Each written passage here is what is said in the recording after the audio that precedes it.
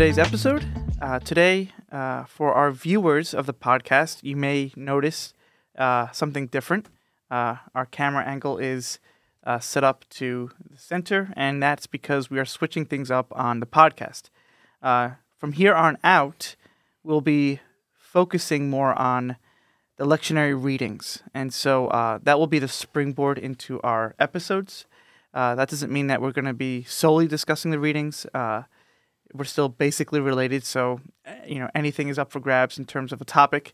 But the biggest change is that within a couple of weeks, Matt will be leaving us as a permanent member.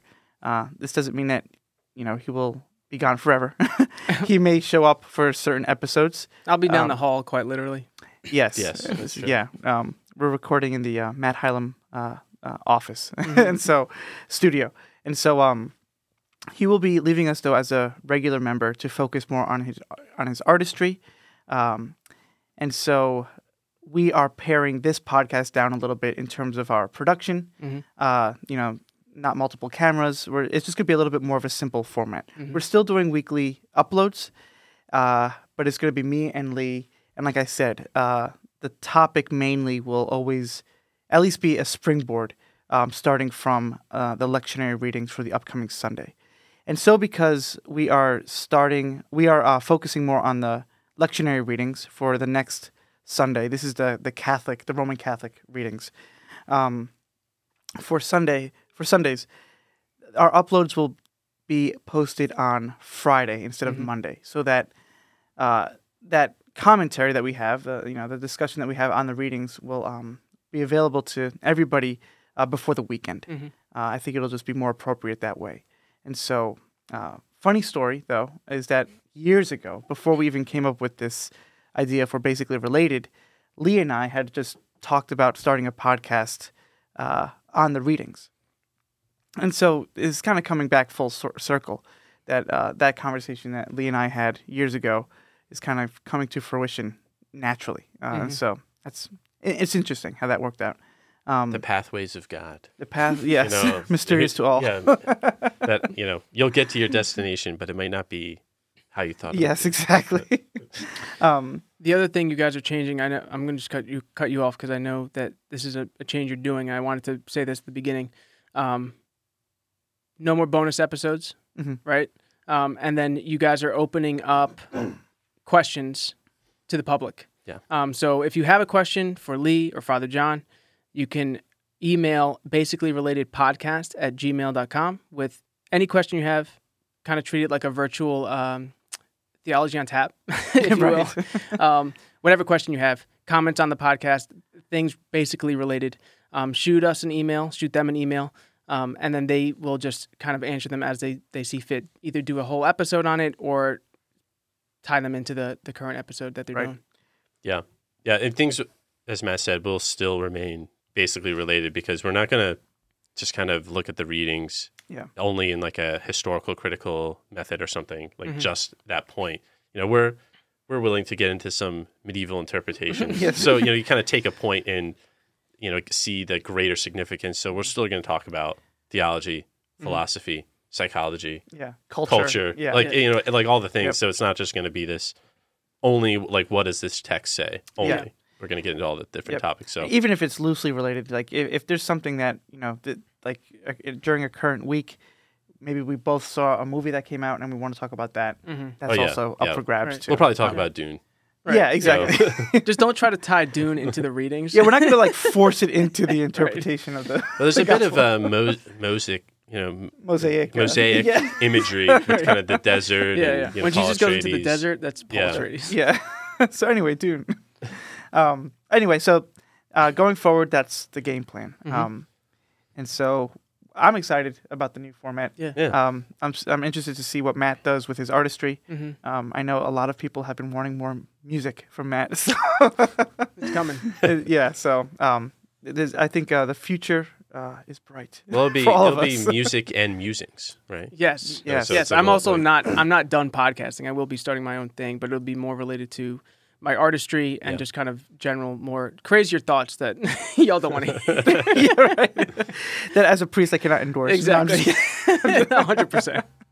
So anyway, any other I think thoughts? that's it. Yeah, Okay, those are the big changes. Yep. Future is bright. I hope. It's bright, just like the Transfiguration. Good segue. Nice. All right. So that's So our upcoming this upcoming Sunday, instead of the 18th week of Ordinary Time, is the Feast of the Transfiguration. So the Feast of the Transfiguration is August 4th. Is that right? I'm sorry. 6th. Yep. August 6th. Yes. That falls on a Sunday. And so so the readings that we're getting for this upcoming Sunday are pertain to the Feast of the Transfiguration of the Lord, Year A, for anybody who's interested in the 3-year cycle. So, so yeah, there's I have a lot of thoughts on this. I've preached on the Transfiguration before, not on this specific set of readings, with this prophetic vision from Daniel for our first reading, and also the second letter of Peter for the second reading. But the general gist of the Transfiguration with the symbols of light and the mountain, I've preached on before, so we can get into that. Yeah, go ahead. Okay. So what strikes me about the Transfiguration first is that it's the one miracle I would point to that fully reveals Christ's divinity in a way that other miracles don't come close to, except the resurrection. But we'll get to that. Mm-hmm. The resurrection is like the full manifestation of Christ's divinity. The Transfiguration, I think, is a close second, and it's almost a prefigurement of his resurrection. But again, like I said, we'll get into that. All miracles are revelations of Christ's divinity. The word miracle comes from the I should have done some more research, but it's Latin for to be seen, essentially. It's like where we get the Spanish word mirar from, to see, or mirror, right? Mm-hmm. A miracle comes from that same root word. And what we're seeing is Christ's divinity. We're seeing how creation should have been from the beginning. Mm. And so any of Christ's healing miracles shows us what should have been. Sin is the cause of all suffering, corruption, and death. And so when people are lame, blind, sick, our Lord comes to undo that, right? And that's the whole point of his coming, is to undo the effects of sin. Lamb of God who takes away the sins of the world. And so throughout his ministry, he's undoing the effects of sin. When he brings his disciples to Mount Tabor, which is the mountain in which he's transfigured, it's his 3 closest friends, right? Peter, James, and John. And he reveals to them, like, what... This is my interpretation, but I think it fits into this narrative of miracles. He's revealing what man should have been from the beginning. And so while we do see a full revelation of his divinity, we're also seeing a full revelation of humanity. And this symbolism that's tied into the Transfiguration of light and being high up on a mountain has to do with a kind of vision, again, miracle, to see. Light is that thing by which we see reality. The mountain is, if you stand on a mountain, you have a vantage point like no other. And so when we hear that he's transfigured before his disciples, his face shone like the sun, his clothes became white as light. These are all symbols of like what we're seeing. Like we're seeing the end of what creation is supposed to be, of what man is supposed to be. And it's through Christ that we're able to see that reality. I'll stop here for a moment because there's a lot more that I want to get into. He's on his right and left are Moses and Elijah. You have this strange directive from at the end of the gospel where he says, "Do not tell this vision to anyone until the Son of Man has been raised from the dead." Which is like, what's going on there? Yeah. Why can't I tell my friends now? So, but I don't know. Yeah. What are your guys' thoughts on these readings? I'll make a comment that's somewhat related to the readings, but it is something related to Mount Tabor. There's something that Alice von Hildebrand talks about, and it's related to your idea of like the proper vision. And she mentions using your Tabor vision when you see your spouse, of like what you initially saw them when you fell in love with them, initially how you saw them when you fell in love with them. And she refers that to as the Tabor vision, which is interesting in contrast to like love is blind.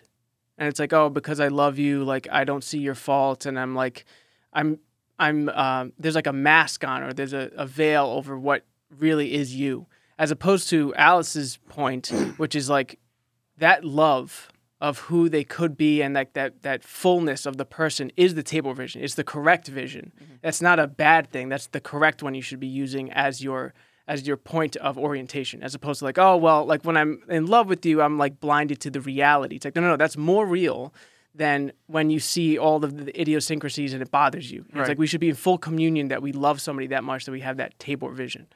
So I just like that emphasis on like, this is the correct way to see things, and this is the revelation of the true sight. It's almost like, we talked about this on our last podcast, but the sense of wisdom, where you don't see everything isolated from each other, but you see how everything coalesces into the whole, and how they fit properly into the whole. And to be wise and to have wisdom is a kind of vision, right? Like the higher up you are, the more you're able to see. And so, that fits well with that idea.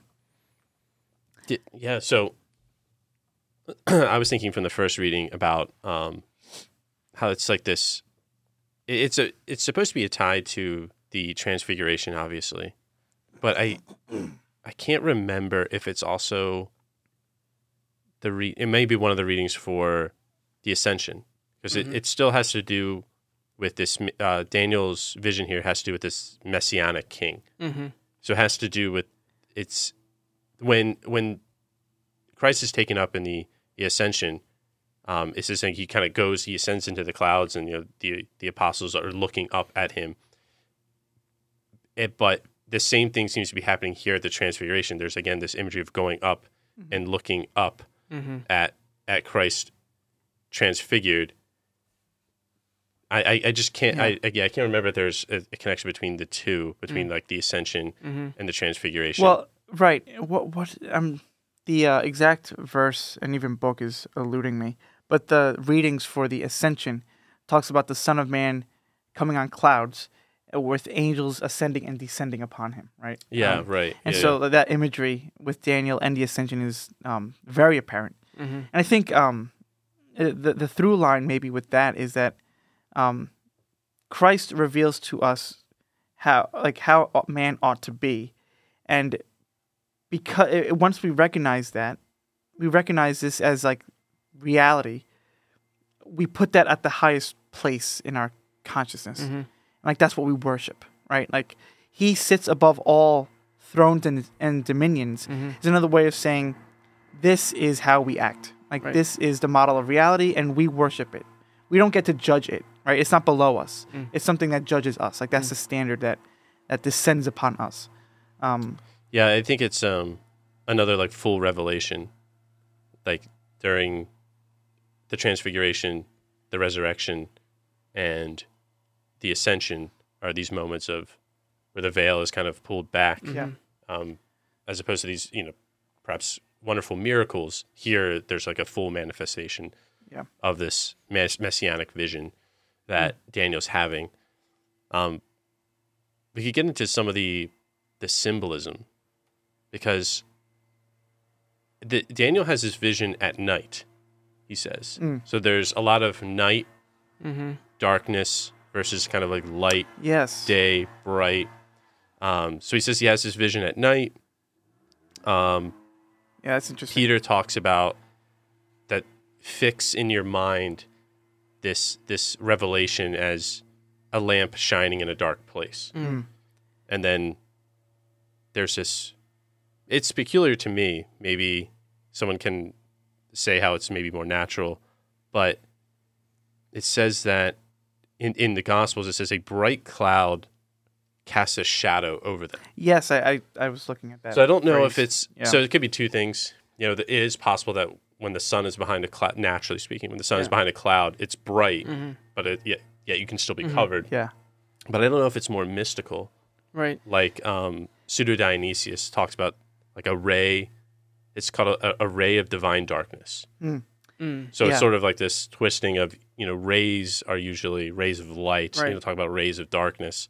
So I don't know. Clouds usually bring darkness. So to say a bright cloud is almost contradictory. Right. Exactly. So again, I can imagine perhaps some scenario where the sun is behind the clouds. But generally speaking, it seems like there's this, what you want to call it, like a divine contradiction. Yeah. Of totally. darkness and brightness. So this is something that I wanted to talk about in relation to the Transfiguration, is the idea of darkness. I think you have to be a careful reader to pick up these moments of darkness, because the symbolism of light is so powerful that it's like, well, okay, light, light is good, darkness is bad, and Jesus is the light, and we stay away from darkness. Okay, that's it, But like I said, the end of the gospel hints at his death. He said, "Do not tell his vision to anyone until the Son of Man has been raised from the dead." I think what's going on here is that in order to be bathed in light, you have to enter the shadows. It's a necessary part of becoming divinized. And so, I was actually reminded of Caravaggio's painting, The Calling of St. Matthew, with this reading. When you first begin your life of faith, faith is often described as a way of seeing as well, which is interesting. But it's a little paradoxical, because with faith, there's a sense of blindness, right? Or like you're stepping out into the unknown, right? Kind of like a cloud of light. Well, yeah. Well, so like that's what St. John the Cross would call faith. Darkness to the intellect. Right. Because the intellect seeks to know. But, exactly. Like your reason is shrouded. Right, but faith is sort of not in a negative sense, but is a dark no. Well, and it's not a shutting off of reason or an abandonment of reason, but it's something that's like beyond reason. Like you can't rationally, you can't reason your way through certain things. You have to have faith in order to make a leap of faith. That's where we get that term. And so this painting of the Calling of St. Matthew is Christ pointing to St. Matthew at his tax collector station. And Matthew is counting his money. And what's fascinating about this painting, and this is Caravaggio's, there's an Italian term for the way that he plays with shadow and light. And so the scene is slashed in half with light and shadow. And you would think that, as Christ is bathed in light and he's calling Matthew out of the shadows of sin to draw him into a life of faith. But Caravaggio, being a genius artist, casts Christ in the shadows. Matthew is in light. And I think what this is getting at is that Matthew is enlightened by the comfort and security of his life, his money, he's wearing like rich clothing. That's comforting. That's what he knows. But then Christ is pointing to him saying, like, come into the shadows. Like, abandon your comfort. And it may seem dark at first because it is. You don't know. It is unknowing. You're walking in the darkness. But that's like the hero's journey, essentially, right? You're stepping out into faith. And then it opens up into light. Right. And so this is what I think our Lord is getting at the end of the gospel, where he's saying the Transfiguration will be understood best after I rise from the dead, because his resurrection, after going through the horrors of the cross, shed light onto who he is. It's the revelation of Christ on the cross, actually, that we actually see the nature of God most clearly. It's like this sacrificial outpouring of love, but it's horrific. Right. That is the darkness, right? Even during the crucifixion, we hear that like dark descended at 3, in the afternoon. Like the sense of shadow and darkness is all around Christ's ultimate act of love. And then it opens itself up to light. And so I think that his directives to his disciples saying, do not tell his vision to anyone until the Son of Man has been raised from the dead, is saying like, you can't understand this until I show you what dark and light actually is. Right. Like I will give you this vision in the night. Yeah. Per Daniel's reading. Yeah. And so I'm reminded of C.S. Lewis's, have you read, I don't know if you guys read Till We Have Faces. No. It's his latest, I think he might have died shortly after. Well, I know his wife died right after he wrote that and The Grief Observed. But anyway, it deals with this idea that holy places are dark places. That's a phrase that he uses in this novel. Very mysterious novel, very beautiful. But he says holy places are dark places. I think a lot of people would be uncomfortable with that sense, especially the charismatic. Feel good is faith. Feelings are faith. But I think it's getting at this idea that holy places are dark places. Faith is a sense of darkness, but once you pass through it, then you're opened up to eternal life and light itself. So, yeah.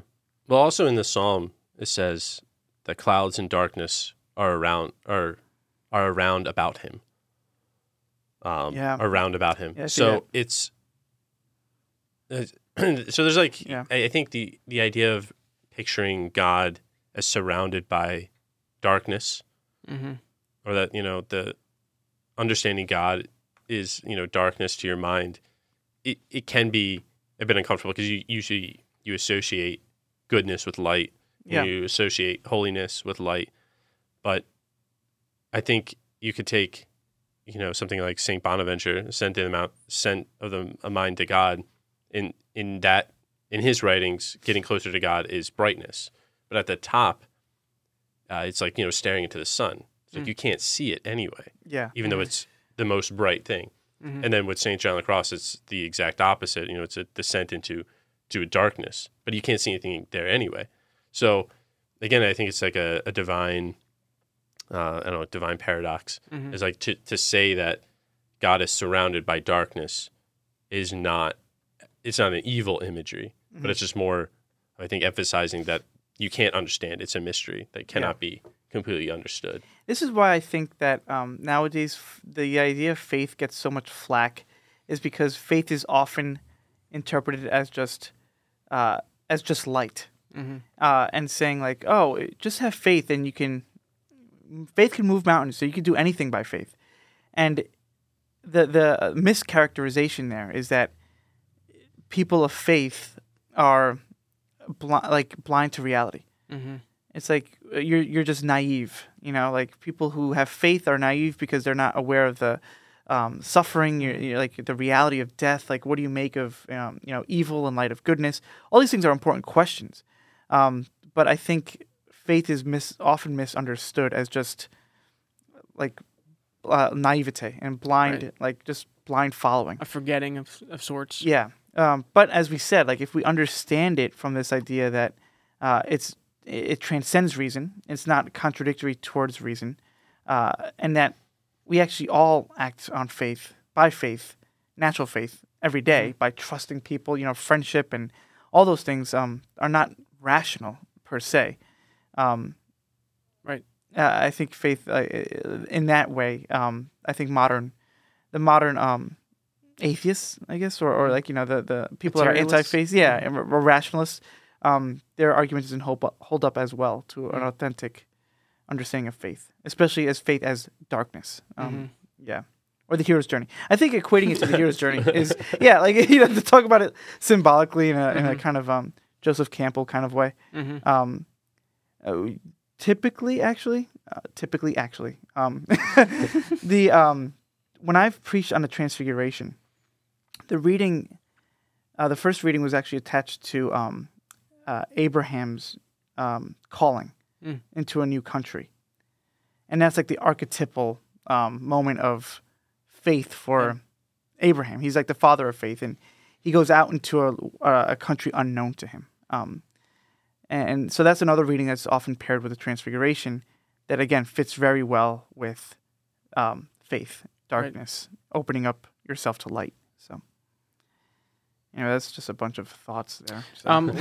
This is a question for both of you. What's going on with Peter? He just seems a little aloof. Is there something deeper than the fact that he's just like not quite understanding what's going on? And he's like, should I make you some tents? It just seems like dude, you don't. Yeah, it's I think historically, what is it? The Jewish Feast of Tabernacles. Yeah. That God dwells in a tent in the wilderness, kind of thing. So I think there's supposed to be some allusion to that of like, it's good that we're here. Let's keep kind of the glory of God in a tent. I think. Yeah, and I think by like he says, while he was still speaking, a bright cloud cast a shadow over them, and then a voice came out from the cloud. I think so. Basically, like yeah. Well, there's a couple things going on. I think first of all, it's like shut up, like you don't like. I think he was like maybe there's a sense of like nervousness that he's talking a lot, like in the midst of something so profound. But I also think that to give Peter his due, I think he was right to perceive the glory of Christ's divinity. He's acting out of the tradition, like Lee said, of the Feast of the Tabernacles. Like we must create a place for God to dwell. But it's interesting that this shadow interrupts him, and he said, "This is my beloved Son, with whom I am well pleased. Listen to him." There's a sense of like God doesn't dwell in the tents anymore. He dwells among the people. And like there's this closeness of divinity that like it transcends the tradition of separating God, sequestering him to the tents. It's right? Like you're not bringing him down. He's here. Yeah, exactly. Like as if you can it's almost like what our Lord said to David when David wants to build him a temple. He's like, can you actually build a house for God? Right? It's like God will dwell where he chooses. And he chooses to dwell among the people. Yeah. In a sense. So that's my understanding. Yeah. And you also have the overshadowing image of the cloud that happens. The cloud of God kind of overshadows the temple or the meeting place in the Old Testament in the wilderness. Right. So there's some Old Testament imagery going on there. Totally. But I do think it's Peter kind of remembering his Jewish past. But I think you're right, Father, to say that both of you are right to say that it's like God no longer dwells in the tent; He dwells within me. Yeah, I am here. Don't worry about the tents. Right. Yeah. Exactly. Yeah, and so with this Old Testament allusion, we also have Moses and Elijah there too. And so, there's a connection here too that while Christ is bringing something new, he's not severing himself completely from the past. Moses stands for the law, and Elijah, as we were talking about earlier, stands for the prophets. And so in Christ, the law and the prophets are fulfilled. Any other imagery there with Moses and Elijah they want to bring up? Well, they both received revelations on top of a mountain. Yes. So Moses goes up the mountain to receive the commandments and to commune with God. And then likewise, Elijah goes to Mount Carmel, same thing, to receive a revelation of God. But I think even then, Moses talks to God in the clouds, right? Like I think he's kind of, God is shrouded. And the same thing with Elijah, he hears kind of the tiny whisper of God and covers his face. But here is sort of like God's glory completely manifested and completely put on display. So so it's a fulfillment of both of them. As well as something greater than the law and something greater than the prophets. Yes, and what's interesting about Elijah, it's kind of a coincidence. I was listening to Peterson's podcast with Douglas Murray. He did a recent one, and he actually mentioned the Transfiguration in that podcast. And so I was listening to that before we were recording today. But he said that Elijah was really the first Old Testament figure to have this idea that God dwells within us, the small voice of consciousness, that the small voice of conscience that dwells within all of us. That actually there's like a hint of the divine within us, and that's where we can actually listen to God in the small like whispering of the wind. And we, some of us know that story pretty well. like Elijah's looking for God, and there's a thunderstorm and there's an earthquake, but God is not found in those. Rather, he's found in the small whispering. I think that that revelation that God can be within us and that we just listen within the quietness of our hearts to find God is also part of the Transfiguration. Yeah. That it's actually within man that Christ, that his divinity is revealed. And of course, person of Christ, not just like man separated from God. Right. But there's this idea that like in humanity is divinity, and the human and divine are interacting with each other in a way that they've never interacted with before, hinted at by Elijah, but fulfilled in Christ. You also have the the symbolism that Peugeot talks about a lot of like the left and the right hand, where Moses is kind of that right hand law, top down from God, direct instruction, and Elijah is that kind of left hand, crooked, almost bottom up, like the whisper perspective. And so you have this like top down and bottom up perspective of how God communicates with us, either from phenomenologically, from like the whispers in our everyday life, or from top down revelation. And so that's what like the law and the prophets being on the left and the right hand of Christ, being like Christ is the center at which all of that spins around. Yeah, definitely. Yeah.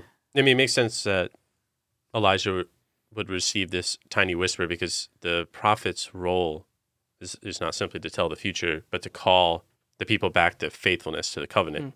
And by doing that, you kind of sting your conscience. You know, you sting like that tiny voice that you either are listening to or have not been listening to. Yeah. So that's the prophet's role, is to listen to that whisper. Just a small redaction.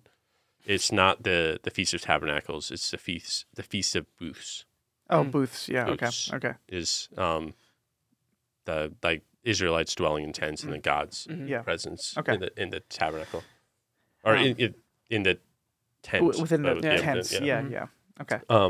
Good catch. But yeah, no, all the imagery in the gospel is tied to Moses and Elijah's own experience, because Jesus, his he's shining, he's bright, and the same thing is said of Moses. Because he sees God, right? That like the one who has seen God, is that like yeah, and that's like a whole interesting thing, because it's like who can see God? Who can see God and live, but yet, and then there's also sort of this weird like divine terror that the people don't want to look at Moses' face, right? It's like too magnificent. He veils himself. Whereas here it's an unveiling, and Peter and the rest of Peter, James, and John, like respond sort of like the Israelites in the Old Testament. They fall down and worship, and they're sort of fearful, like when Moses was communicating on the mountain. They say it's too scary, it's too fearful, or too frightening. But yet Peter still has like this boldness to speak and say, "It is good that we're here. Let's stay." So I don't know if there's supposed to be like a small commentary on the shift of the fear that one is supposed to feel before Christ. That's just a thought. He does say, Jesus does come down and touch them and say, "Rise and do not be afraid." Yeah. Yes. Right. So I wonder. Yeah, that is interesting. And Peter's talking can be labeled as a kind of fear. Like he's almost like babbling, like out of fear. Again, I'm not a huge fan of this interpretation where it's just solely like, oh, he's just talking because he's like it's nonsense, and like a lot of times, like a lot of people paint the disciples as like buffoons, and there is a sense of like our Lord is patient with them and teaching them, and there are character arcs for all the apostles, but they're not like just idiots. Also, like there's a reason why the gospel writers like give them the lines that they're giving. Yeah, at the very least, there's a reason why it's in the gospel. Yeah, exactly. Yeah. So, let's give Peter his due. Well, and speaking of Peter too, I want to turn to the second reading a little bit. The second reading comes from the second letter of St. Peter. Yeah. And in this letter, he's talking about, in this particular reading, he's talking about him actually seeing a transfiguration. And I love how he begins it with saying, "We did not follow cleverly devised myths when we made known to you the power and coming of our Lord Jesus Christ, but we had been eyewitnesses of his majesty." And so they're not making, like, in other words, Christ being transfigured on the mountain is a revelation of how creation ought to be. Going back to my point about like miracles, right, revealing how, like, the order of creation, how it ought to be before the fall. Like, this is the pattern of reality. We don't make it up. Like, we adhere to it. Mm-hmm. And so Peter's saying here that, like, this is what's been revealed. And, it's almost like he's responding to criticism, saying like, well, you're just, you're good rhetoricians. Mm-hmm. And, you're like a sophist that's like clever and trying to just like, spread the gospel for your own profit. And he's saying, no, this is just what has been revealed to us. And so as Christians, if we do believe that Jesus Christ is Lord, then we believe that this is what's been from the beginning. And there's no other way for man to become divinized, to attain eternal life, to be happy than Christ. And that's what we're seeing. Is like, this is reality. And we don't get to judge it. It judges us, like I said before. And I think that's what Peter's getting here. Peter, he's getting at here. So, yeah, I'm a big fan of Peter. Yeah, I mean, this second reading does highlight the more historical character of the New Testament and the historical character of Christianity, really. He's trying to say that this is what I'm writing to you is based on not a prior myth or a philosophy. I think Paul talks about that this isn't. Like the Greeks have, their philosophy, right? And, right. But this is based on an eyewitness account. Yeah, that this is what we saw, this is what we heard, and we now pass on to you. Yep. Yeah. So it highlights the more historical emphasis, I would say. Yep. And he's also giving credence to the power of the prophetic message. Again, connecting it to the Old Testament, Moses and Elijah. He says, we possess the prophetic message that is altogether reliable. Like, this is what we're trusting in. You'll do well to be attentive to it. I like that. As a lamp shining in a dark place, we talked about this. He gets into some beautiful symbolism. Like a lamp shining in a dark place until day dawns and the morning star rises in your hearts. But it's interesting that you have this idea that this is what we put our trust in. This is like the way reality unfolds to us, and this is who we're called to be through the revelation of Christ. The world around you is a dark place. But keep your eyes fixed on the light and move towards it. Because if you're not, you're going to be attentive to darkness, right? And you're going to be nihilistic, right? And to use a dark imagery. Like, if you don't keep your eyes fixed on the light, the only alternative is death. Right. And darkness. Yeah. It is also interesting how he kind of ties in that kind of the point of like what Elijah stands for, as you were saying, what Peterson was saying, that voice in our hearts. Because he says you will do well to be attentive to it as a lamp shining in a dark place until day dawns and the morning star rises. Those are all like external lights. But then he like flips it and it's like in your hearts. You know what I'm saying? Like that light that's outside, that's like shedding light onto your path is also in you. Yeah. And that's the whole point, is that it's like both those things. It's the thing above you that you cannot judge, that is the means by which you will be judged, but also that is in you that will direct your conscience. Yeah. It's also interesting, the play of artificial and natural. So he says it's still, even though Christ has come and revelation has been brought, there's still this idea that the veil is still not entirely lifted.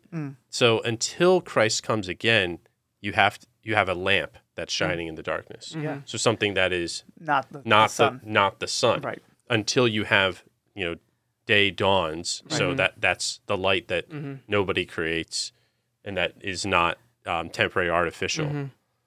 So that the day dawns, I'm taking as Christ's return. Until then, it's like there's this sense that what you have is still imperfect. Right. It's good, right, for sure, but it's not the fullness. Yeah. But then you're right. Then there's this added thing of the morning star in your hearts. right. So you can say it's almost like the fulfillment of your hope is met. Yes. Right. Like a lamp shining in a dark place until day dawn. So like you're moving forward until that final day, and like that's what we're hoping for. It's really a call to hope. Like be attentive to it, where you're in a dark place, but one day will dawn, and the hope in your hearts will be fulfilled by faith. Right, like your the faith and hope will be fulfilled if you keep your eyes fixed on that light. So. It's a powerful feast day. I forgot how much like Old Testament imagery is in that. Yeah. In that gospel passage, because like I said, you have the overshadowing, which I think is it's the same Greek word for the Holy Spirit overshadowing Mary, and then you have the overshadowing of the Ark of the Covenant. Yeah. You have the voice, the divine voice you have in Exodus, but you also have it at Christ's baptism speaking. And then you have it again here, saying, listen to my son. There's sort of this whole like transition from old to new. It says that they were conversing with him, right? Yes. So Moses and Elijah were conversing with Christ. So what the law imperfectly foreshadowed and what the prophets pointed to are now conversing with that which what they were waiting for. Yeah. Or that which they were pointing to. And of course you have the idea that Christ is priest, prophet, and king. So he has the law, he has the prophets, and then I guess he's exalted as the king. Yeah, exactly. No, totally. Well, that's what the first reading's pointing to, is that the Messiah is not just a prophet. But Yeah. he's also a king. He receives, he says, the Son of Man received dominion, glory, and kingship over all peoples. Right. So since the imagery of the Transfiguration is foreshadowed in this from Daniel, you can kind of see that the light imagery is all supposed to point to this glorious kingship. Yep. And of course, in the beginning of Matthew, Jesus is called the Son of David, the king. Right. Yep. I never realized until we started recording just how much imagery of darkness is actually in all of the readings. But when I've preached on the Transfiguration before, I've always I've always seen that imagery of shadow and like faith as entering into darkness, but I didn't realize that it's actually an important symbol that's in all the readings, like Lee pointed out. So this is probably too general of a statement, but you could argue that covenants are made at night or in darkness. So there's that terrifying dream that Abraham has. He says like God puts him into like a deep sleep or in a darkness or whatever, and then that's when he has the covenant with Abraham.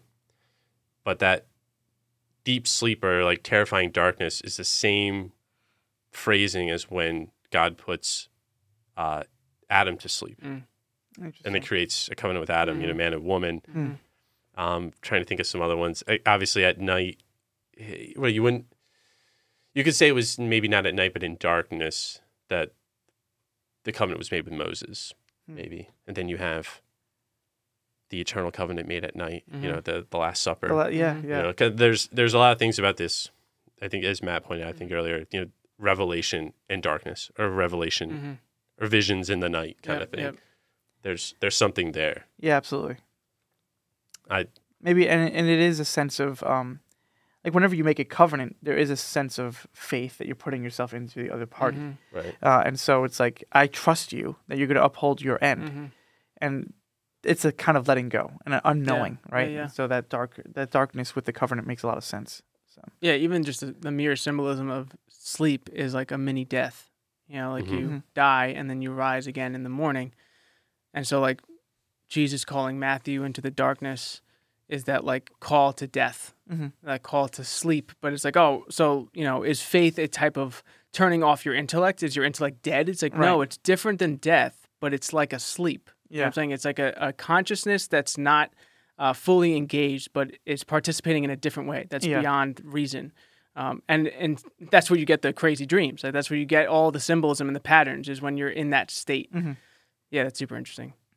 Yeah. Like I said, it's probably a medieval stretch, you know, when it comes to interpretation, that these are all made at night or in darkness. But there's probably some truth there. Let's go with that. I like it.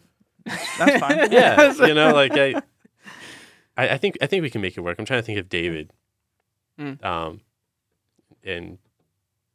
his covenant, but you could probably argue darkness. Yeah, you know, not I mean, listen, I'm not going to preach that to my people, but you know, let's do that on a podcast. That's fine. Yeah. It's no, I think it works. Yeah, speculative theology. I love it. That's good. Yeah, there's. I'm trying to see some other stuff here. There's just there's so much. Revelations on mountains. Yeah. Sense. Well, and you know, you have in the Catholic practice of Eucharistic adoration, we put the monstrance on a tabor, right? And that's where we get that word from, is Mount Tabor. And so the idea that Christ is revealed to us in the Eucharist, elevated on a quote unquote mountain, a symbolic elevation of a mountain, that we call the Tabor. And the idea there is that like we're looking at his sacrificed body, like on the cross, and that's what's elevated. And the more that we are able to just sit with that and focus on it, as Peter says, be attentive to it, on like Christ on the Tabor, then we're gonna model our lives after that and become more like him. So nice. Yeah, that's all I've got. Final thoughts. That's it. Yeah. All of that. Yeah. Any more? Any more notes about the new model we're following, or? No, I think we said everything. Okay. Yeah. Well, I'll officially probably be leaving at the end of this month. So I'll still be around to throw my contributions. If you guys want to ask questions, you can go to basicallyrelatedpodcast@gmail.com and send a question. Maybe put like question in the subject line or something that's denoting, because otherwise I'll just mark it as spam. Other than that, we'll see you guys next week. Thanks for listening.